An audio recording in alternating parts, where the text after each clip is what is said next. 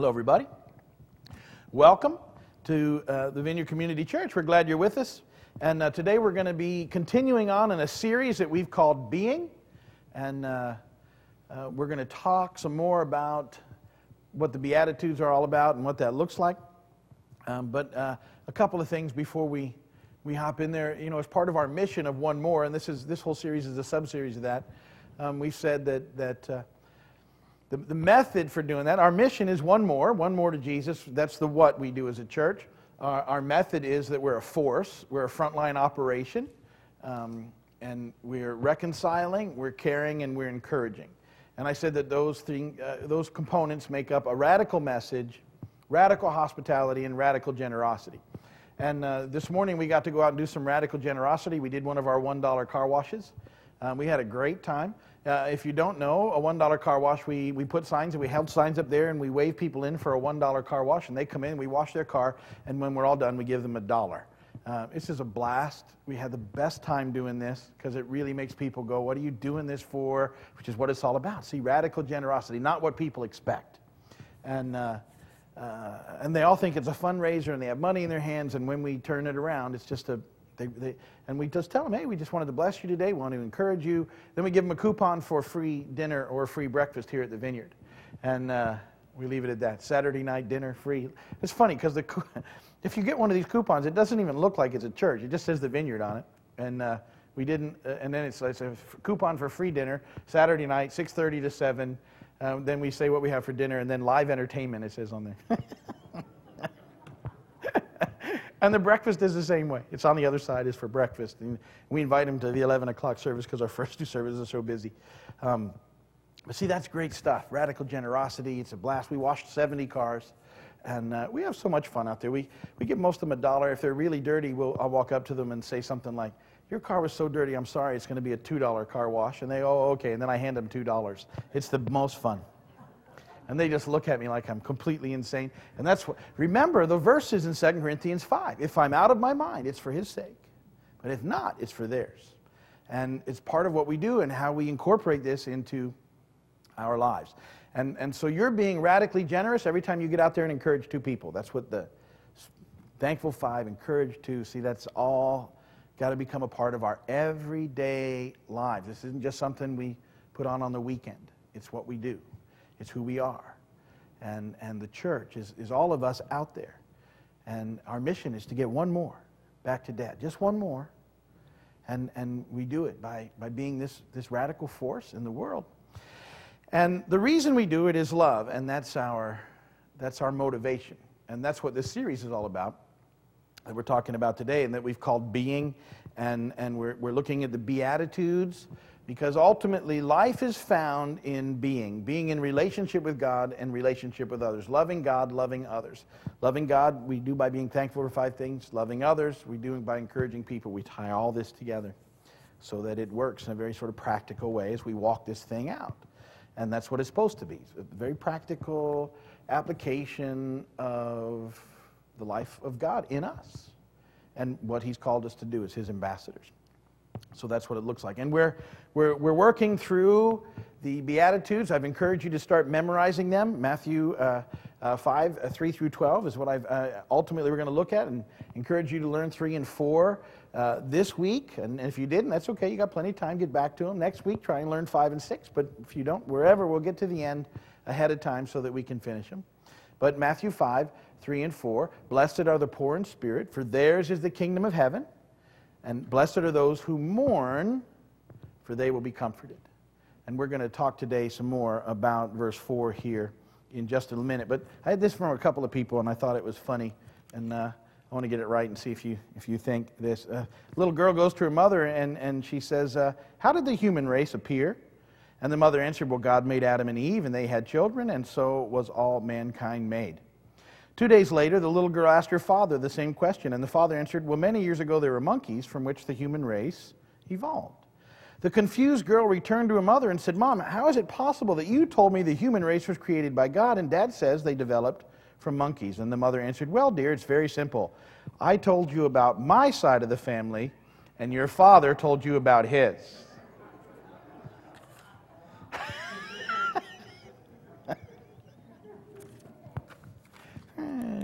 Okay. I like it.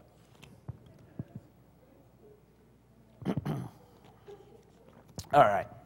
Well, last week we hopped into this message, and we introduced it, and I gave you the preamble again. And, I was thinking all this week, in thinking about, we talked about being as opposed to having, and that our culture has moved into one of having instead of being. And having, and I back that up with the fact that in 1960, there was no public storage spaces, and now there's 2 billion square feet of it, 50 years later? Yeah.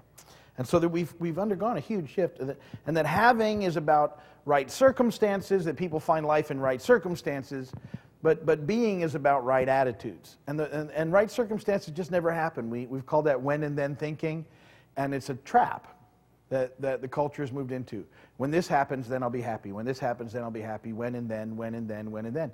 And that's not where we find life. The Bible tells us that blessed or happy are you when your attitudes are right, and those attitudes that Jesus develops are all about loving God and loving others.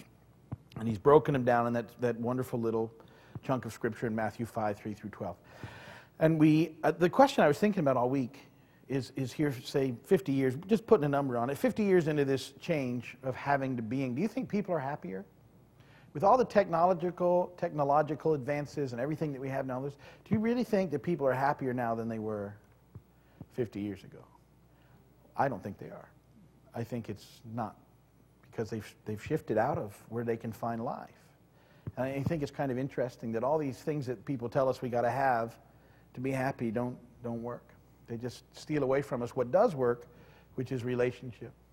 I had this thought when I was 7 or 8 years old. When you think about something, I let my brain race. I was thinking about, I lived in New York at the time, and the street that I lived on, at the end that we lived, there was very nice homes, but if you went down that same street, half a mile, 3/4 of a mile, at the very end, it dead-ended into another road, and there was sort of we used to call it a tenement back then, I don't know, it was a very sort of run-down apartment complex. And it didn't look nice, and it wasn't a very nice place. And yet I met a kid who lived in there, and I remember I used to go down there all the time to hang out with him, and the reason I did was because his family was always playing board games.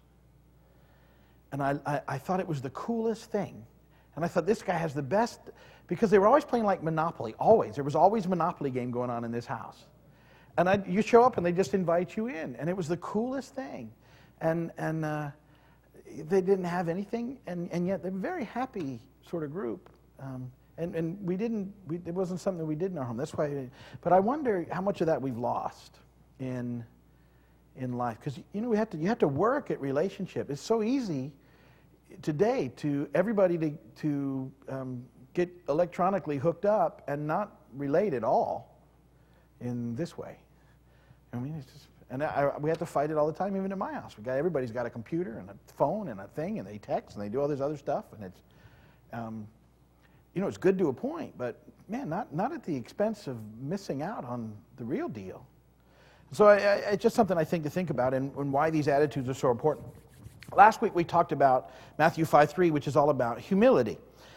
Poor in spirit means humility, and it's key because it helps us to realize our desperate need for God and others, and then turn to Jesus, and ultimately that's why the kingdom of heaven is ours.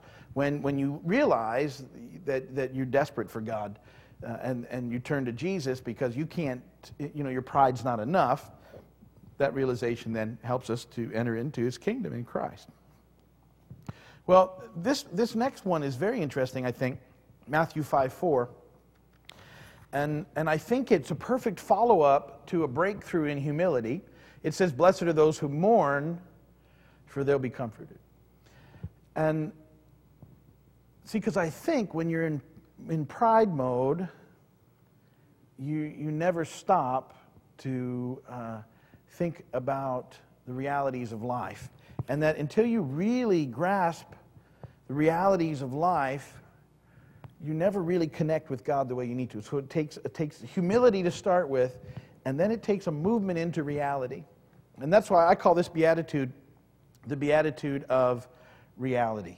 The attitude of Reality. So humility is where we start, and that quickly has to move into reality. And you think, well, what kind of reality? Well, it's stuff like this. The world is fallen.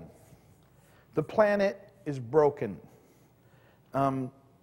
My sin caused the problem. I can't fix it. It's a very painful realization that ultimately life doesn't work. If you look at me, see, until we come to the reality, because we got humble enough to figure it out, we never process this deep enough, and we never then ultimately realize how desperately we need God in our lives. And until we do, until we get a hold of this big picture and go, then we never really experience the comfort that comes from a relationship with God. See, I think people, and even sometimes as believers we do this, we desperately try and make everything work. People all the time, see, if your life is based on having, which is our culture, which is about right circumstances, you spend your entire life trying to make everything work. And you can't. And it's a horrible reality until you deal with it. You can't make it work. People scramble around, they try and control everything, they're always trying to make everything work, and guess what? You can't do it. The deck is stacked against you. Sin has messed up the planet, and it never works. It won't work. It doesn't work this side of heaven. We get tastes of heaven, God helps us walk through this thing, but it doesn't work. Things happen. Tsunamis, earthquakes, tragedies, unspeakable things happen. And it's part of this fallen world, and yet it's a reality. It's a reality. And until we sort of get a hold of it, and a lot of people don't like this talk, but until we get a hold of it, we can't really experience life that comes from God. We miss it because we're busy trying to make it work ourselves, and you can't. You just can't. You can't make this thing work. Doesn't work. It's broken. God's going to fix it, but it's broken right now. Sin broke it, and it's a broken deal. And you know, God steps into it in Christ so that we have a way to be with Him forever, but the deal is broken. And until He comes back, it's broken. He's going to fix it, but not till He comes back. So here's this thing going on around us. And people, it's a hard thing this reality is a tough thing. That's why people, you know, it was a big deal. You don't hear as much the term anymore, but for years there, the term was, you know, the denial. But a lot of people live there. They don't want to deal with it. And so rather than deal with it, what they do is they start turning to pain relief of all sorts, and there's a million things you can turn to for pain relief, but none of them work. None of it fixes anything. It doesn't fix it. It doesn't work. It's just, it's a hard deal to take. We can't fix it. We can't make it work in our own strength. And then if they not turn into pain relief, a lot of times what people do is, well, if I just have enough stuff, see, if I get right circumstances, then I won't have to deal with this pain and stuff, and it doesn't work. It doesn't work. They get stuck. I can make it work so that there's no pain and there's no mourning, and I can do it. I can just make it work. Can't do it. You can't. Now, why do we have to talk about it? What is it that we do? See, because ultimately, having come to this place of humility that we desperately need for the Lord, we then have to embrace that the thing's broken and our own brokenness. And when we do, we find comfort in life in the Lord. Being in relationship with God and with others is where life is. And when that realization finally hits us that it's a big mess and we can't fix it, we get it. That the only thing that we can do is get in relationship with Him and then relationship with others, because that's all that really matters. That's all that really counts. Everything else is just temporary pursuit. You know, everything that you get is temporary. I mean, we think, and I'm not saying, again, you heard me say I'm not picking on stuff, but it's all temporary. You got to think of it that way. It's temporary stuff. Whatever you get is temporary. You can't take it with you. The only thing you get to take with you in eternity is your relationship with Him and your relationship with others that are in relationship with Him. That's it. Shouldn't that be the focus? Well, it should be. That's where life is found, now and forever. But we've drifted way off of that. And that's why we have to take a look at it. We can't make this thing work.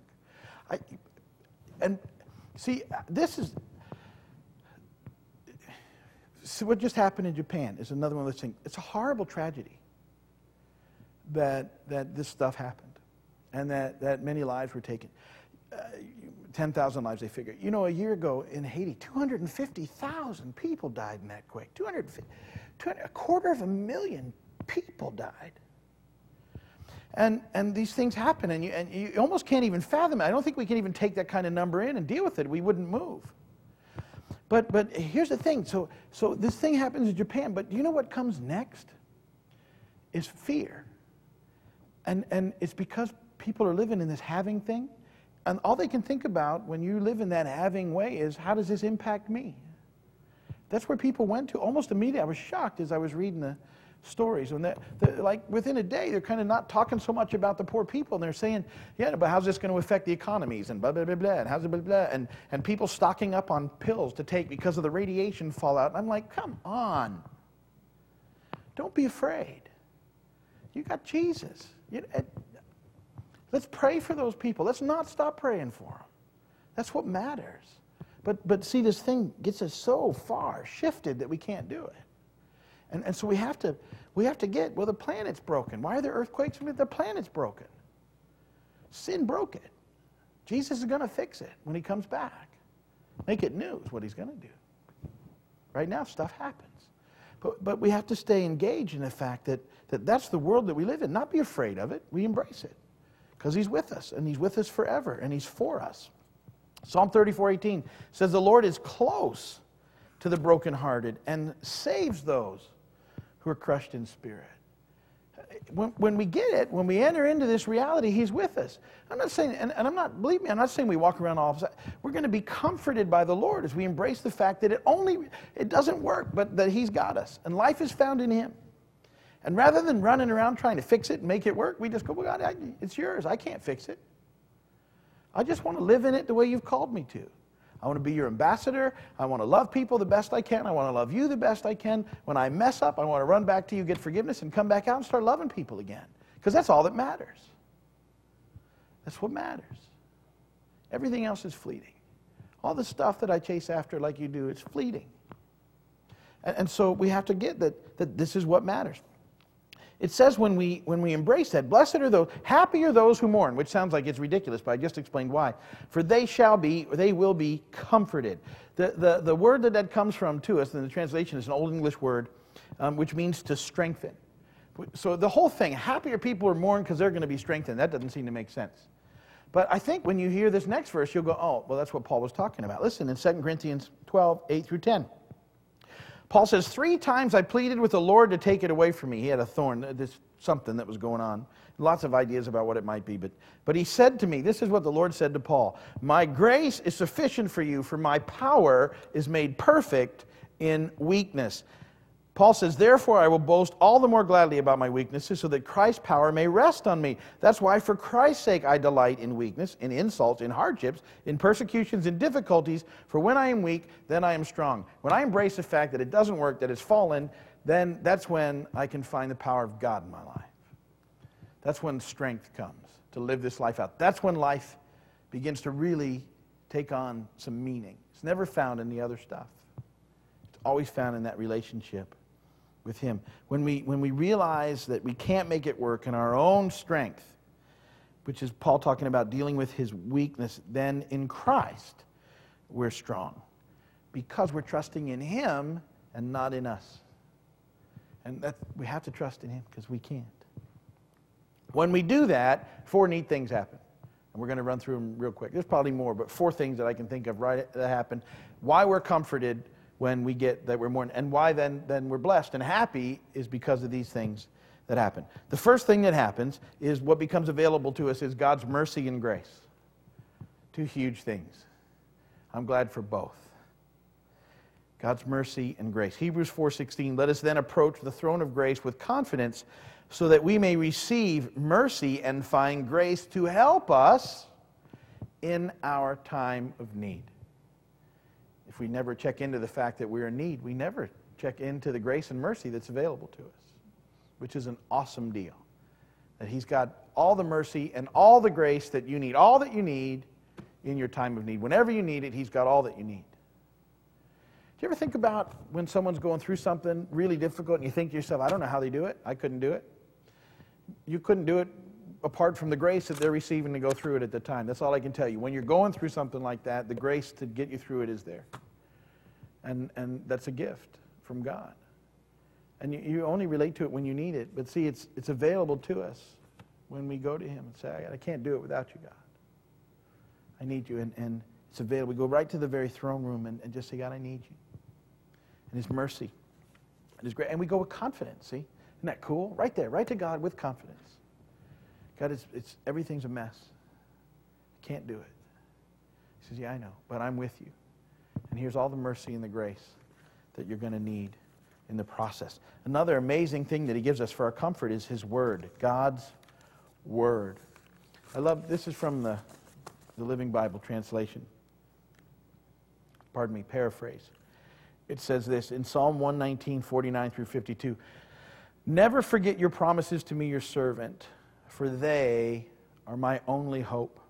They give me strength in all my troubles. How they refresh and revive me. Proud men hold me in contempt for obedience to God, but I stand unmoved. From my earliest youth, I have tried to obey you. Your word has been my comfort. See, we find comfort in His Word when we turn to it. When we realize that we're desperately in need of God, we turn to His Word. And we find comfort as we read it, as we memorize it, as we study it. Well, I encourage you all the time, pick the book up. Spend a few minutes every day in the book.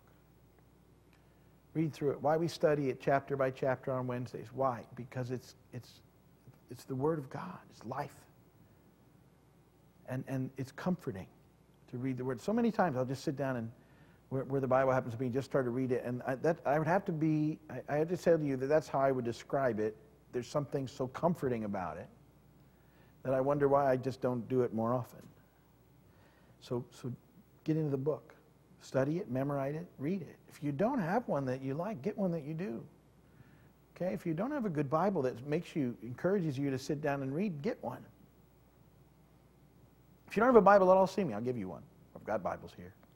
But I'm, I kind of have a thing with the Bible anyway because of what I do. But like I just bought a new Bible over at Christmas, and it's a C.S. Lewis Bible. I love that Bible. And so it encouraged me to start reading again. Not that I hadn't, but it was like, oh, look, see, get something that makes it special. Because you should. It's that important.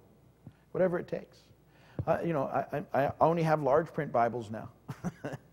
Because I can't read the other ones. I can barely read these. But so there's changes. And so if you're still stuck with a Bible you've had for 30 years and you can't see the print anymore, upgrade. All right? I'll give you one. CBD.com, $10, $20. You can get more Bibles than you can imagine. So spend time. There's comfort in His Word. Third thing is God's people. God's people comfort us. 2 Corinthians 1, 3 through 4. Praise be to the God and Father of our Lord Jesus Christ, the Father of compassion and the God of all comfort, who comforts us in all our troubles so that we can comfort those in any trouble with the comfort we ourselves have received from God. If you've been here, you know that word comfort is the same word that we use for encourager. It's paraclete, the Holy Spirit encourager. We've talked about it a lot. But see, God's people comfort us. They encourage us. And that's what we're supposed to be doing. That's why I tell you to encourage 2 people a day. People need to be encouraged. You need to be encouraged. What a wonderful thing it is when someone encourages you. I love people come and encourage me. I'm so blessed. It's a wonderful thing. It's comforting to be encouraged. That's why we have to go out there and do it. Because it's a comforting thing. The world's desperate for it. No, not many people do it. Most people are stuck in that having thing instead of being. See, you can only really care about people when you're being. When you're stuck in the having thing, people are just kind of part of the scenery and the machinery. Do you ever think about how easy it is to move people into the scenery and machinery of your lives? What does that mean? They're just kind of there. You don't ever really check them into them and their scenery, and they're the machinery in your lives when you need them to do something for you. But those people that are churning out your hamburgers and cups of coffee, and they're not machinery. And they're not scenery. They're people who desperately need to know the love of God if they don't already. And so we understand that God's people comfort us, and we're to comfort others as well. And God's Spirit, the Holy Spirit. Romans 15:13. May the God of hope fill you with all joy and peace as you trust in Him, so that you may overflow with hope by the power of the Holy Spirit. The Spirit of God, He pours out His Holy Spirit into us. And the Holy Spirit comforts us and leads us and guides us and works in us and does all those things. So that in the midst of this broken, fallen world, we have the Holy Spirit, a deposit guaranteeing where we're headed and working in us and with us as we yield to Him in our lives. And blessing us with gifts and opportunities and all those things that He does. But all that's about being. It's not about having. It's about being. And relationship with Him and others is where we find life. So humility and reality then help us to see that life can only be found in relationship with God and others. Loving God, loving others, which is our purpose for life and our motivation for our mission. So think about those things this week and memorize those verses. Start thinking about 5 and 6. Start memorizing them as well. 3, 4, 5, and 6 by next week. And that these things begin to fit together. And you'll see these Beatitudes shaping up and fitting together to help us realize life is found in being, in relationship with God and others, loving God and loving others. And so keep getting out there and doing this stuff, guys. Be thankful every day for 5 things and love God.